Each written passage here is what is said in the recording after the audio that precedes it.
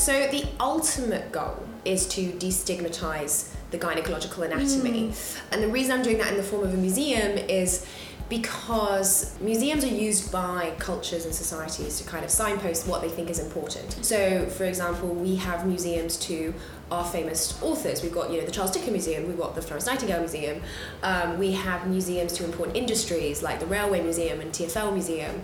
We've got museums to important pieces of art and genres of art. So the fact that there's no vagina museum says something about what our society thinks about vaginas. And if we made one, we can say, hey, look, society is changing, where we actually want to celebrate our bodies. We think our bodies deserve rights that we haven't had before, and those rights need to be protected. So I think that's why I think the Vagina Museum needs to exist. Hello and welcome to the Women of the Future podcast, a podcast made in collaboration with the Women of the Future programme, a platform built to unlock a culture of kindness and collaboration among leaders, as well as support and celebrate the successes of women. I'm Kim Rowell and I won the media category at their awards in 2018 in recognition of my continued work as a commissioner, producer and children's author, particularly within the mental health remit. I'll be talking to my guests on this podcast about their careers, who or what gave them their first big break, their successes, failures and inspirations along the way, and how they came to be a part of the Women of the Future network. Florence Schechter has many strings to her bow. A science communicator, she works as a comedian, presenter, video producer, trainer, and is also building a vagina museum.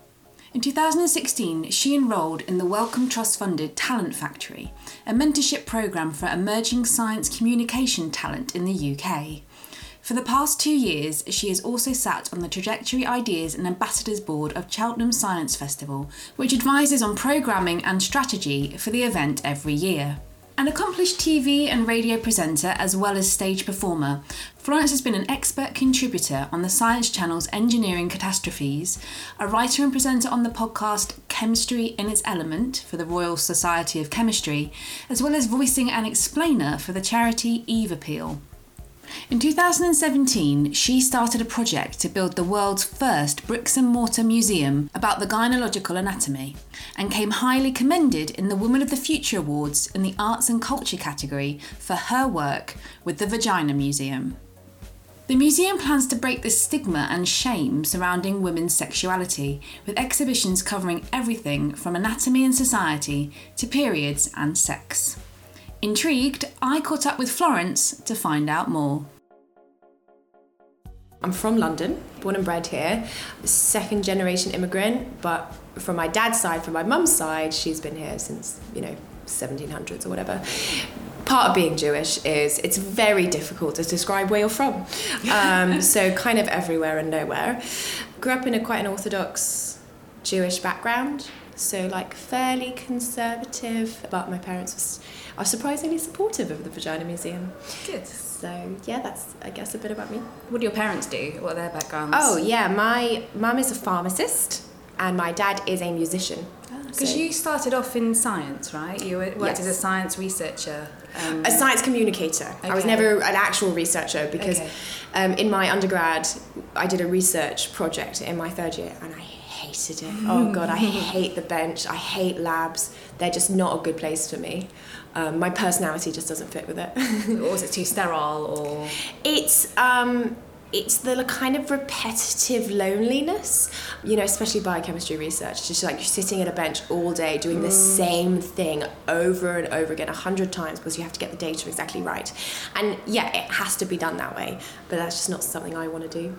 Was that what you studied at uni? Or biochem, yeah. You did biochem. So you thought that's where your future lay? Not really, no. I applied for medicine first. I thought I was going to be a doctor. Okay. And I didn't get into medical school, so I did that as a backup.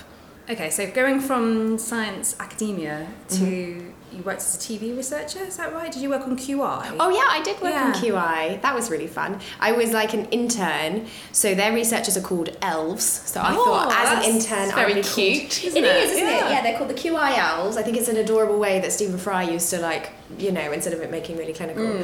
So I called myself a pixie. I was a QI pixie instead. So you were rebelling even then as well. Yes, yeah. And then obviously where you are now, you are starting up a vagina museum. Indeed I am. Again, take us to the start of that. When did the idea, how did the idea come about? What did you think, or where did it come from essentially? And then the steps that you've taken to get to where you are now. Wow. So it all started about 2.5 years ago because, so the long version of the story is that, not too long, don't worry, is that one of the things I did as a science communicator was I made videos, and one of the videos I made was top 10 animal penises.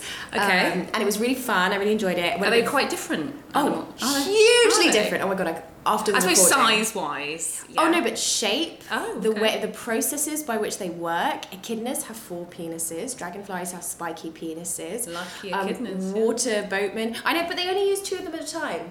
They use 2 penises, and the other 2 penises just like hanging there. Because 4 would be too much. Clearly. Yeah, they don't use one because I think the only 2 fit into the 2 vaginas. It's a whole thing. I see. So the female echidnas have 2 vaginas. Yes. Yeah. That makes sense. All marsupials as well have a 3-branched vagina as Okay. well. It's I could talk for hours about animal sex. It's actually really interesting. Oh, it's great. Well, you should go watch my video. But so I really enjoyed it. So I was like, I should do a vagina version. Okay. And I went online to find some research, and there's actually much less animal research on vaginas. I can talk about for ages why that is. It's like it's not by accident. There's a reason that much less vaginas, because there's this old sort of Victorian idea that bled into science when evolutionary biology started back in the 1800s, that females are passive, that because we're waiting for the right mate, and the males, they're all competing and they're trying to get the sexiest ladies and have sex as much as possible, and the females were just like waiting for the best penis to come along. And so because of that, vaginas aren't interesting to scientists, because they're like, it's just a hole for animals to ejaculate in.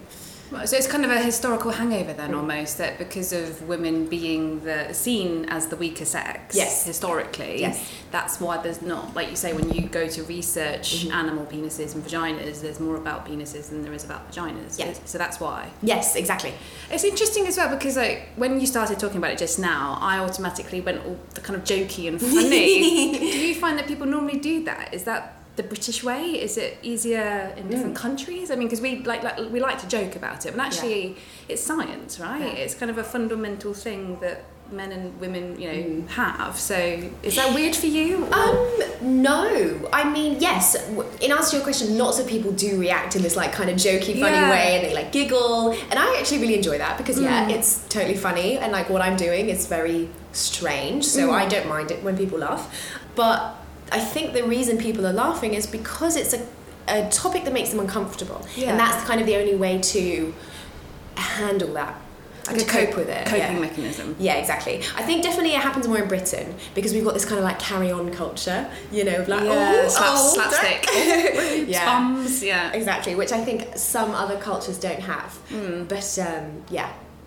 So you researched animals. Yes. And then, because I was reading when I was looking into, obviously, coming to speak to you, that you found that there was a place in Iceland, there was a penis museum in Iceland. And then, was that where the germ of the idea started? Or? Yeah, exactly. Yeah. Well, my friend had been to Iceland recently, and I was telling her about my problem, that I couldn't find any vagina research. Yeah. And she was like, there's a penis museum in Iceland, maybe there's a vagina museum that you can go explore, maybe they have information for you. And I Googled it, and I could only find an online museum, but I couldn't find a bricks and mortar place, a place that I could go visit, in the same way that I could go visit the penis museum. And I literally tweeted on a whim, oh my God, we should totally make a vagina museum. There's a penis museum, there's no vagina museum. And then I was like, oh no, wait, no, we should do this. We actually should. Did it get momentum then from when you tweeted it? Did people engage and be like, yeah, brilliant idea? Yeah. There were people being like, oh my God, how can I help? I want to do this. I want to join in. People just immediately love the idea. And a lot of people were like, I can't believe there isn't one already. Where do you go then from being a researcher to launching this idea? Because you took it to Edinburgh Fringe, is that right? As an exhibition? Is there a big space of time between the idea and taking it to the Fringe, or? No, there actually really wasn't. I mean, it was maybe 6 months or so. Okay. Because I came up with the idea in March of 2017, and then we went to the Edinburgh Fringe Festival in August of 2017. Okay. And the reason that happened is because I was put in contact with this woman who has a small pharma company, and she was like, I want to give you £500 to help you with your idea. Just give me like a reason to do it. And I was like, oh, well, I'm going to the Fringe Festival anyway to do a show. So why don't I also bring some art with me and put up a little exhibition, and I'll use the money for that. And that's what I did. Yeah. So the idea behind the museum is to educate people about the female reproductive system, or is there more to it than that? What are you envisaging it becoming or being? So the ultimate goal is to destigmatize the gynecological anatomy. And the reason I'm doing that in the form of a museum is because museums are used by cultures and societies to kind of signpost what they think is important. So, for example, we have museums to our famous authors. We've got, the Charles Dickens Museum, we've got the Florence Nightingale Museum. We have museums to important industries like the Railway Museum and TfL Museum. We've got museums to important pieces of art and genres of art. So the fact that there's no vagina museum says something about what our society thinks about vaginas. And if we made one, we can say, hey, look, society is changing, where we actually want to celebrate our bodies. We think our bodies deserve rights that we haven't had before, and those rights need to be protected. And so I think that's why I think the Vagina Museum needs to exist.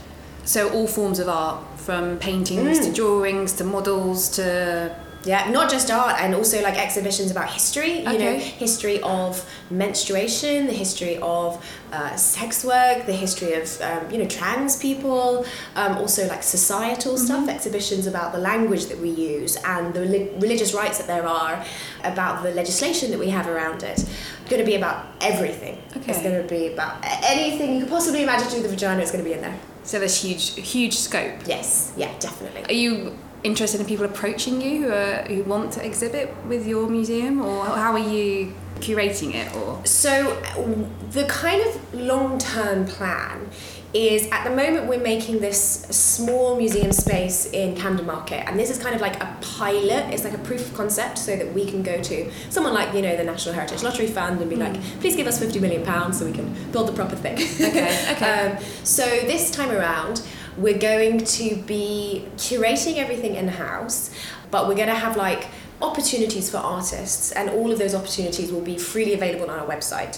So if there's not something on our website, it means there isn't an opportunity. But what that also means is we're democratizing the process. Yeah, that's great. I'm very aware of how discriminatory the museum sector is. It's really difficult. It's always about who you know, and like a lot of industries are like this. So I'm trying to be as transparent as possible with how we engage with artists. Yeah. And also, I mean, the word vagina itself, some people balk at even saying it. And you were just alluding to the fact that museums are associated with a certain type of person, essentially. Have you had problems with that? I mean, or has it been an issue for you, or is it something that's part of your mission, for want of a better word, is to make that more of an easy word to say? Yeah, definitely. I mean, this was a whole thing when we were registering with the Charity Commission, where the person who was looking at our application was like, I think some people, like members of the public, will find your name offensive. And I was like, oh, what's wrong with the word museum? But and she was just like, how can you satisfy me that you've like thought about it? And I wrote her this like 4-page essay about how... Who is this? Sorry, this was... and the Charity Commission. I see, right. So like you said in your application, and then someone reads it and they decide whether, like it's an individual who decides whether you get to be a charity. That's quite a process in itself, isn't it? Oh my God. Yeah. It took us 9 months. Wow. Yeah, I know people where it took like over a year. It's a long process. Very different in the UK. Okay. And so I wrote this long essay about how the stigma of the word contributes to the stigma of the thing itself. Which is the whole point. Exactly. And we can't advocate for destigmatization if we can't even use that name. And it's like, it's not even we're trying to call it like the Pussy Museum or something, It's a statement of fact, isn't it? It's just the scientific word that we use in textbooks and things. So... And she was like, yeah, fine, great. I don't think she actually thought it was offensive. I think she just wanted to be like, if anyone complains, we can show that we've done our due diligence, So I've ticked that box, essentially. Yes, yeah, exactly. Okay. Which I'm totally on board with. So people have kind of commented that it might be a bit of an offensive name. Yeah. But I think it's going to be fine, because people see it and because it's so striking, that actually really works in my favour. So like I'll go to conferences, people will be like scanning the delegate list, and then they'll spot my name and they're like, what? I have to go talk to her. Piques their interest, right? Yeah. Exactly. And the great thing about it's like Vagina Museum is all the people who would have been put up by the word museum, because museums for a lot of people are like boring, dusty places, and they're like, oh, I don't want to go there. Yeah. But a vagina museum, people are like, oh my god. Yeah, I always remember like being a school kid and be like, oh, going around a museum, great. Yeah. But even I'm not sure whether, are you thinking you'll be open to school kids, or 100%. Yeah, brilliant. I think it's really, really important for us to be educating young people, because so much of that stigma starts very early. Anyone who's had a child knows that like they know they have genitals very early on. Very curious. And you know they're walking around with them and with their skirts up against their shoulders, and when we say, oh no, don't do that, and don't touch yourself, and oh, it's your nunny, don't call it the proper word, then we're communicating to them that this is a shameful part of the body. So I think the Vagina Museum has to be inclusive of young people. That's great. Yeah.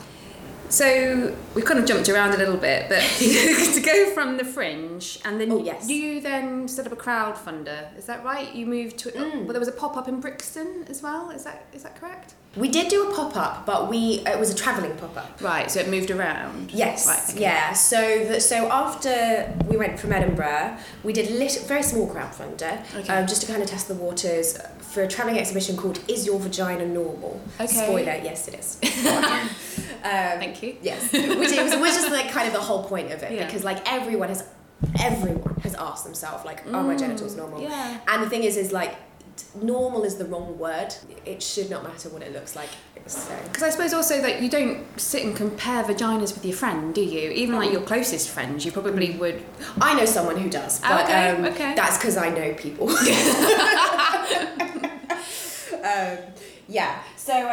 That travelled around to music festivals, science museums. We went to a conference on disability, which was really interesting in Paris.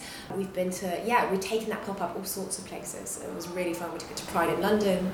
Yeah. So the crowdfunder, I mean, how are you, because obviously you need to eat and you need to live, etc., etc. How are you funding yourself? Has it been labour of love, or? My family frequently tell me that I don't look after myself enough. So to start with, I was running a company at the same time. I did that until about September of 2017, and then I decided to focus on the museum. So from then on I was living off savings, and then I took up freelancing, and so that's how I funded my way. So that's what I'm doing at the moment, is I'm mostly just like freelancing on the side and working for the Vagina Museum for free till we can get to the point, which hopefully is going to be within the next few months, where we can open a premises, and by opening a premises we can have like trading income coming in, and then I'll be able to pay myself. Has it been a massive learning experience for you as well? Because there's the charity side of it, is setting up your own business, your own building. Has it been like a massive, mind-blowing experience? Yes, definitely. Yeah. I thought like, I would learn about fun vagina things, which I totally have. Yeah. But like, I've also had to learn about like, alcohol licensing in the UK and fire safety, and I've had to learn about business use of buildings and cash flow spreadsheets. Oh, that sounds exciting. People always ask me like, starting up a Vagina Museum must be so much fun, and I'm like, honey, it's just spreadsheets like 75% of the time. So how did you hear about the Woman of the Future programme, and how did you get involved? Did someone nominate you? Did you nominate yourself? So I hadn't heard of it until a photographer that I know called Alex emailed me a link and was like, I got involved in this programme last year and I want to nominate you in the arts and culture category. Very nice. And I was like, oh, okay, that sounds lovely. I'm definitely not going to get it. But I was like, I might as well apply anyway, because it looked like kind of very business focused. It was very legit, very prestigious, and I was like, there's no way in hell that they're gonna like care about a Vagina Museum. And then I got shortlisted and I was like, oh my God. And I remember sitting in the interview and it took ages for someone to say the word vagina for the first time. And then when it was said, you could feel like this kind of weight lifted off the whole the elephant had left the room. Yeah, people were like, oh, it's okay to say it, it's okay. And then it was just amazing. I went to the award ceremony and I met all these like really cool people I'm still friends with today, people I've worked with. Alex Fox is now on my advisory board, oh, amazing. For example. And then I came highly commended in the category, and I'm so pleased. And I remember, oh my God, I remember in the ceremony, and the woman who was hosting, was like, okay, so this, before we announce the winner, I'm going to announce we have someone who came highly commended, Florence Schechter of the Vagina Museum. And then she was about to launch a little explanation about who I was and why I was here, but the entire room started talking, and everyone was like, oh my God, did she say vagina? Yeah, everyone was like, I cannot believe that was just said in this like really posh, I'm all in my like fancy ball gown.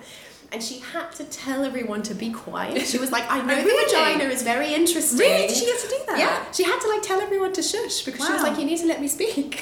How did you feel about that reaction? I thought it was really funny. Yeah. I mean, it's expected. I expect people to You're used to it. Yeah, completely used to it. Water off a duck's back. Yes, yeah, exactly. And it's like, it's quite hard to embarrass me as well, obviously. There are quick fire questions that I ask everybody that comes on this podcast. So what would you describe as your greatest success? It can be anything at all, personal, professional.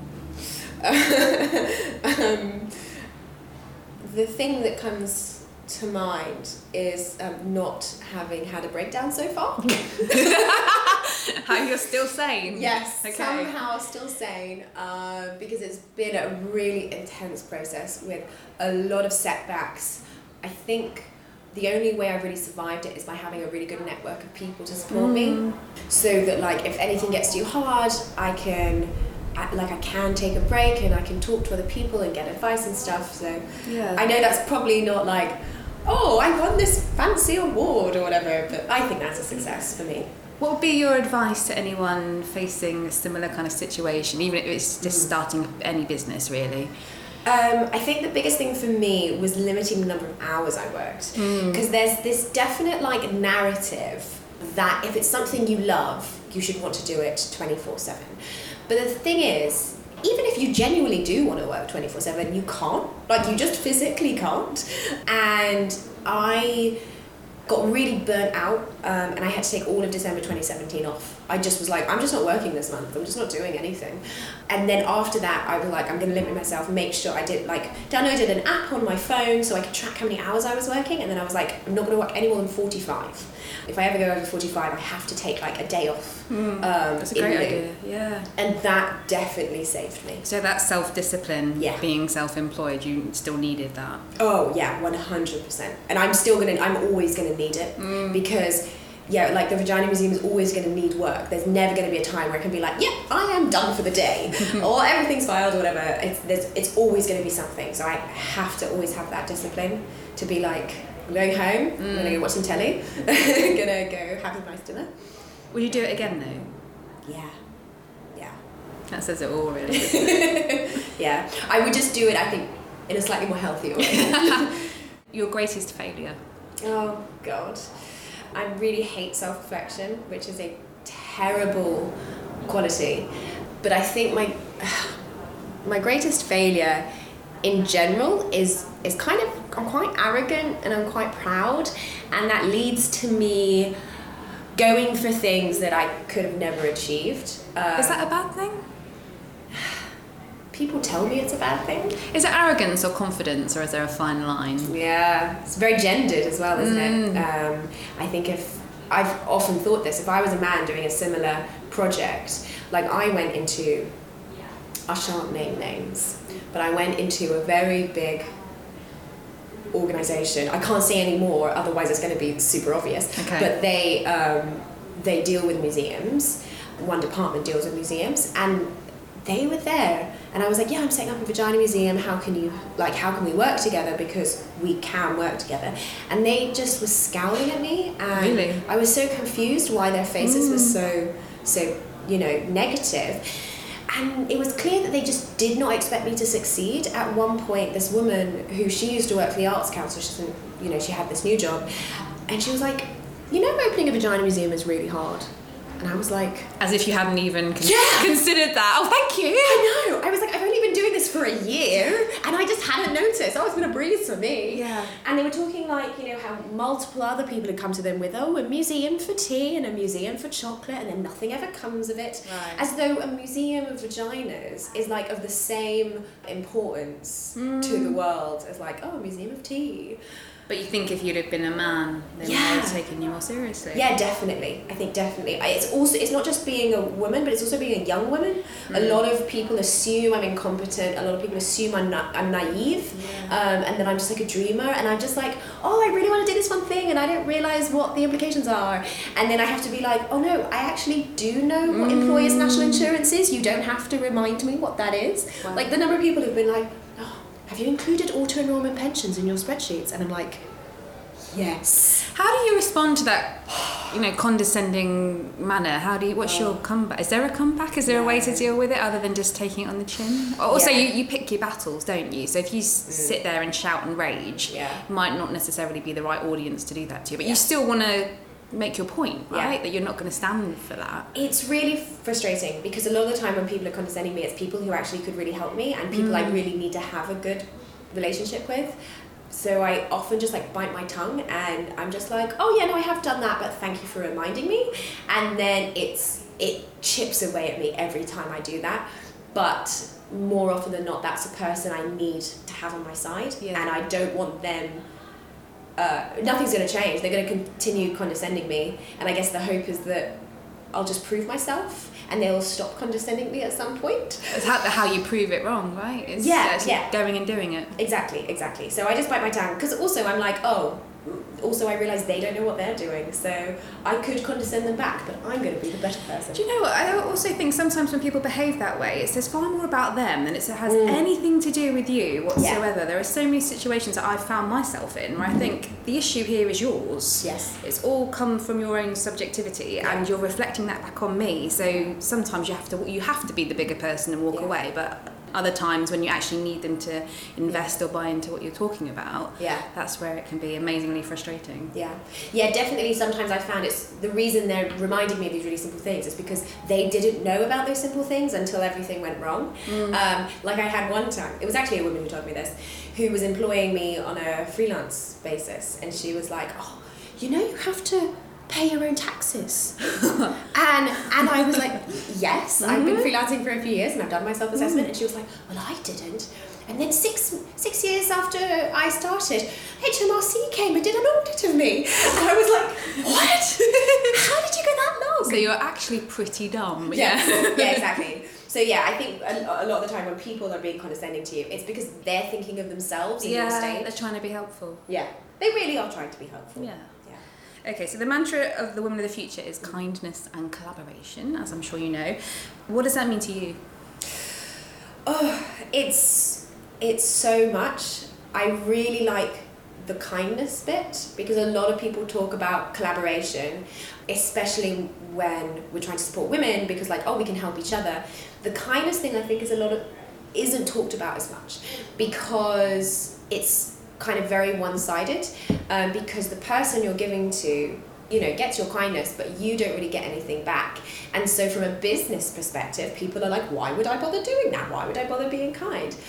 But I think in our modern society, which is changing so much, we have more of a responsibility to be ethical and to be moral than we ever have, and I think the first step of doing that is being kind, is being like, I'm going to stop expecting anything back, I'm going to stop feeling entitled and realise that the only way that as a society we're going to get better is if we help each other and not do it in this kind of quid pro quo basis.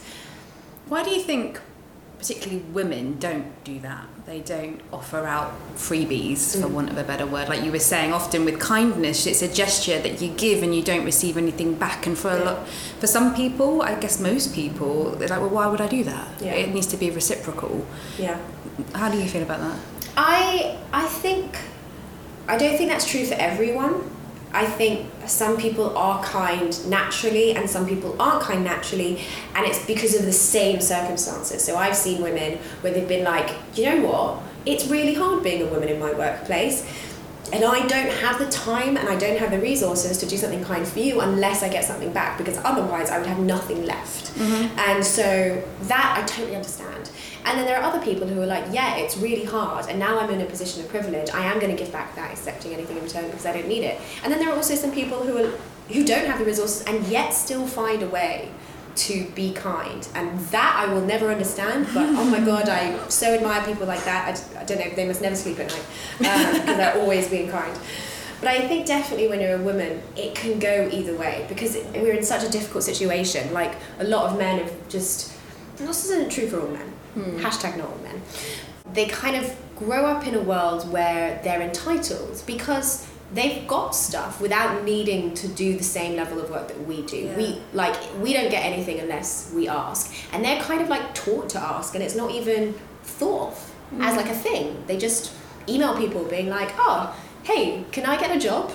And I would never dream of doing that. There's some kind of very poor statistic about graduates, in that when between men and women as graduates in certain industries, I guess, when you go into graduate scholarships or apprenticeships and things like that, the men are, I think it's a bonkers statistic, like 80 or 90% more likely to haggle at their salary than women are, which is just... It always pains me, but then I think, yeah, I probably would have done the same. I'm not sure I would have asked for more. I would have been thankful that I'd got the job. But then, like you've just said, there's a sense of almost entitlement or confidence, or that they've not had to struggle maybe, and they just think that they deserve that. Yeah. Yeah, definitely. Yeah, I feel just grateful that I've got the job because I know how difficult it is. And yeah, and again, this is not completely gendered. Like my boyfriend, for example, you know, he's been made redundant a few times just because he had the bad luck of being in a company that was kind of going downhill a few times in a row. And so he was working for this company that paid him absolute peanuts and expected him to work loads. And he was terrified of ever upsetting them, of ever asking for a raise or anything, because he was like, what if I become redundant again? I can't have that happen again. I just need this job. And I eventually convinced him to just apply for jobs anyway. He was so scared of touching anything in case it all fell apart, you know, like he wouldn't even apply for jobs. And then I convinced him to apply for a job, and now he's at a new one and they pay him like 10k more than his previous job. That's amazing. And they treat him so much better. And so the fear was holding him back? Yeah, 100%. And it's so interesting because he talks about, you know, him growing up like working class and having a lot of family difficulties. His dad died when he was very young. And when I talk about like how difficult it is for women, he's like, oh, I feel that as well. You know, like I talk about imposter syndrome and he's like, oh my God, I feel that. And he's like, but I'm not a woman, so what's going on here? And I'm like, well, it's just because you're also oppressed by society. It is bonkers, isn't it? Because obviously I talk to my husband about everything that I do and other people that I speak to, and he, again, has imposter syndrome, and sometimes he just doesn't know how to express himself, or to just, there is no outlet, because he can't like stamp his feet and shout and cry, or he doesn't feel like he can. Yeah.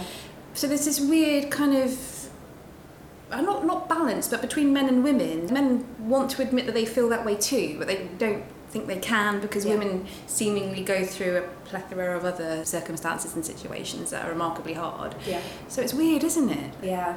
Men not being able to express their emotions, or just the whole hashtag Me Too. Yeah. It's crazy. Yeah. Weird world in which we live. Oh. So we touched on fear just now. Is there anything that scares you? Failure. Is the big existential one, because I mean right now, if the Vagina Museum doesn't happen, I genuinely don't know what I'm gonna do. Is there a plan B? No, I just have to make it happen. Like, the Vagina Museum has to exist. It's not even like, oh, I've done so much and stuff, but like, it genuinely, I really believe it needs to exist, and if I don't make it, like, who is? And if somebody else does, can I really like trust them to do it in the vision that I want, for it to be this like, you know, kind and inclusive place?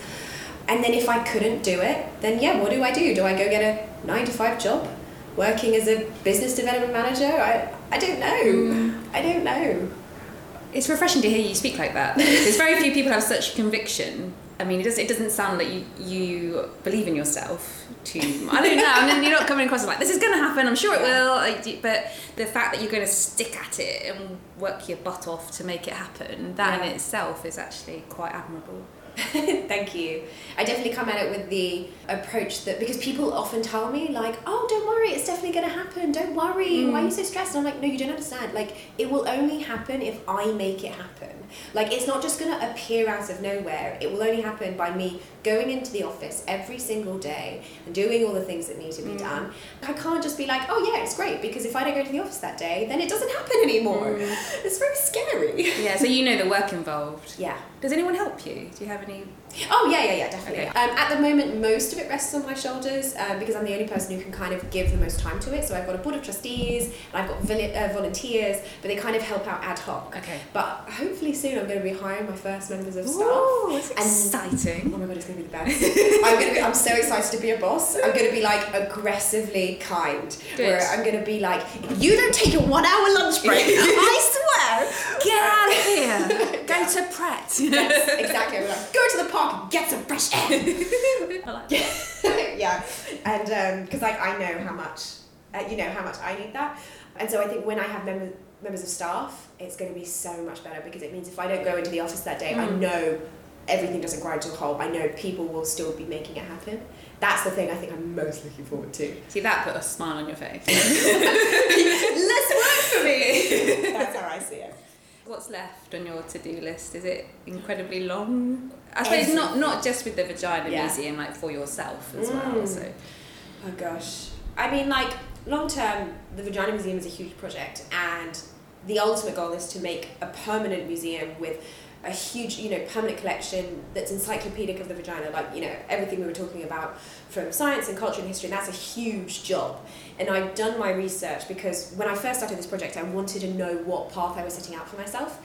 And I researched other similar sized museums, and I estimate it will take us about 15 years from the point at which we start that bit of the project. Okay. Because it's finding a site big enough and then either repurposing a building or building an entirely new one, and then finding the collection, which will take years, accumulating all those objects, and then designing it into an exhibition, and then it's like a humongous job. So 10 to 15 years is where I estimate it.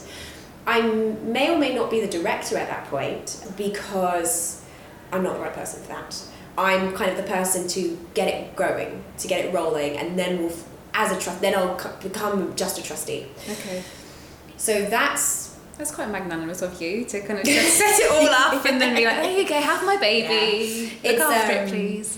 Yeah, it's going to be very hard, but it's actually a rule because the Charity Commission won't let you be a paid employee of a charity and the trustee without special permission. Oh, I see. And you have to give really good proof of why you should be both. You have to have a really good reason.